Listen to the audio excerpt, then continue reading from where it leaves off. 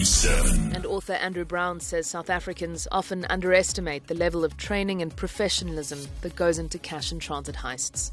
His book, The Heistmen, has been nominated for the Sunday Times Literary Awards in partnership with Exclusive Books.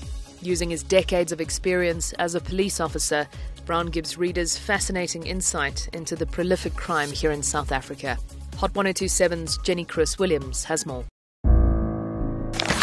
Welcome to the fourth day of chatting to author Andrew Brown. He is the author of The Heistmen. It is a gripping read, but it does go much, much deeper than that. It's not your average crime novel. And Andrew, what came through from the very first moments of your cash in transit heist, which runs throughout the book, is how professional these guys are.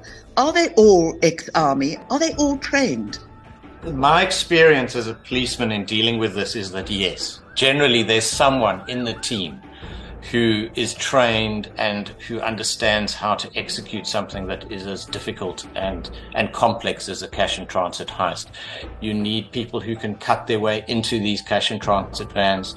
And then the real complexity is once you've got the bags of cash and you run off with them, you've got to open them. And that's not so easy because there are these dye bombs that the banks traditionally put in with the cash. And if you get it wrong, the purple dye goes off and the money is quite useless. So you have to have someone who knows how to disable these dye bombs. So invariably it's someone from the inside of the security industry who knows how to deal with these.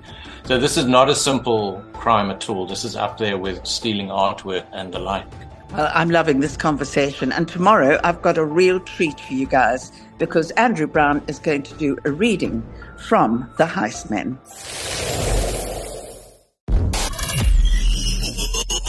Hot 1027.